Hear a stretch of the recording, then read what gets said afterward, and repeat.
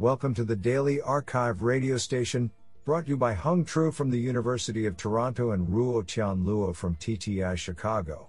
You are listening to the Computation and Language category of March 6, 2020. Do you know that a rainbow can be seen only in the morning or late afternoon? It can occur only when the sun is 40 degrees or less above the horizon. Today's archive star of computation and language goes to, and Isabella Augenstein, for publishing 2 papers in a single day. Today, we have selected 3 papers out of 8 submissions. Now let's hear paper number 1. This paper was selected because it is authored by Kevin Swirsky, Google Brain, and David J. Fleet, University of Toronto Vector Institute. Paper title: Sentence MIM, a latent variable language model.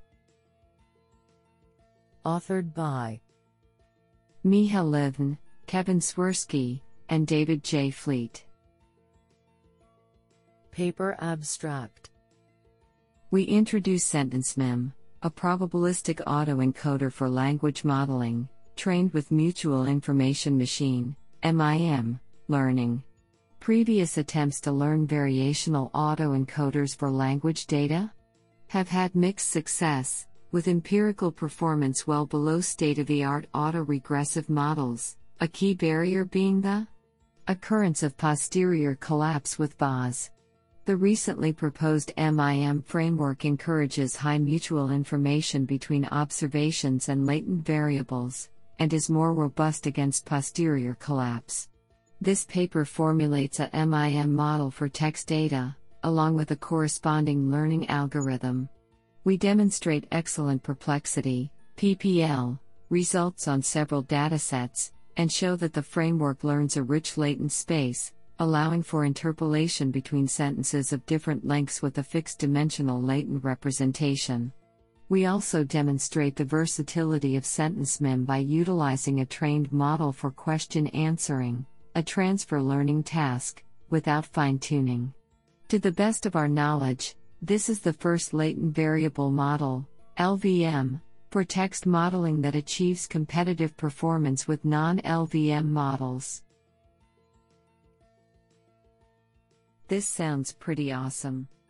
Now let's hear paper number 2. This paper was selected because it is authored by E. Peng Lim, Singapore Management University.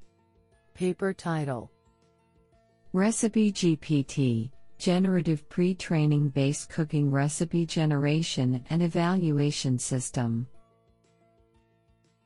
Authored by Helena H. Lee, K. Xu, Palicorn A. Kananuparp, Philips Coco Persetio, Yue Liu, E. Peng Lim, and Lav R. Varshni. Paper abstract: Interest in the automatic generation of cooking recipes have been growing steadily over the past few years thanks to a large amount of online cooking recipes. We present Recipe GPT, a novel online recipe generation and evaluation system. The system provides 2 modes of text generations: 1. Instruction generation from given recipe title and ingredients, and 2. Ingredient generation from recipe title and cooking instructions. Its back-end text generation module comprises a generative pre-trained language model GPT-2 fine-tuned on a large cooking recipe dataset. Moreover, the recipe evaluation module allows the users to conveniently inspect the quality of the generated recipe contents and store the results for future reference. Recipe GPT can be accessed online at https://recipe.org/. This sounds pretty awesome.